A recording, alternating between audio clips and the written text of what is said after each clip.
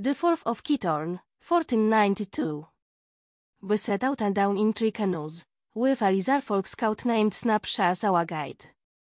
We were portaging our way through the swamp on foot when Snapsha suddenly froze, seeming to sense an unseen adversary. As we scrambled for positions of tactical advantage, a hideous swamp thing reared up beside me.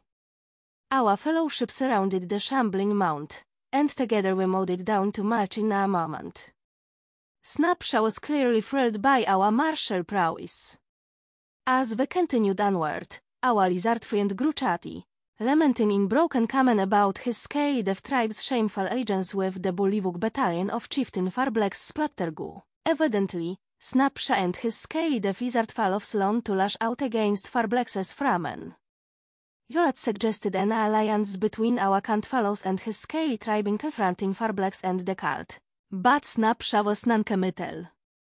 We had abandoned our canoes, and were walking on firm but muddy ground when suddenly the earth began to pull down upon our feet, as Snapsha had clumsily led us into a quagmire.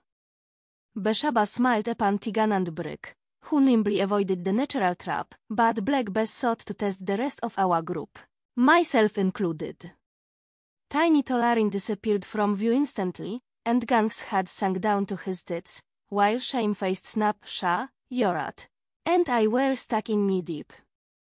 We 5 companions were sinking at an alarming pace. I misty-stepped out of the mire, and searched for a lone branch to assist my foundering companions. Tigan flung his bedroll out to Yorat, but the warlock slipped under the muck. Brick dove in after Tolarin, a rope tied around his waist and anchored to a tree, as I fished around with my stick for Gangs. Snapsha scrambled free, and tried to help Tigan rescue Yorat. I felt Gangs grab hold, and with all my might, I began to slowly haul him up. Suddenly, an enormous crocodile latched onto me with its powerful bite, and in return earned an instant hellish rebuke, a blast of burning hands, and a quick death. Another crack attacked Snapsha, while Tigan blasted a third with a thunder wave. Brick emerged from the mire with Tolarin, while I kept trying to pull Gangs out.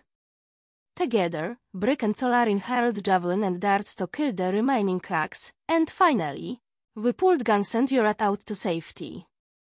Exhausted, we stopped for the night on the driest bit of ground we could find.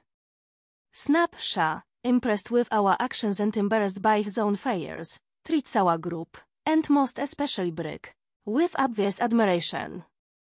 Blessed Beshaba, in this moment of respite as we set up camp, I find solace in knowing that the mire and the crocodiles were manifestations of your ominous presence, and it is through your divine grace that I have emerged stronger and more resolute.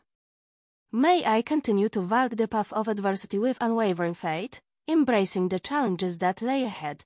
Kla tu berade nikto amen.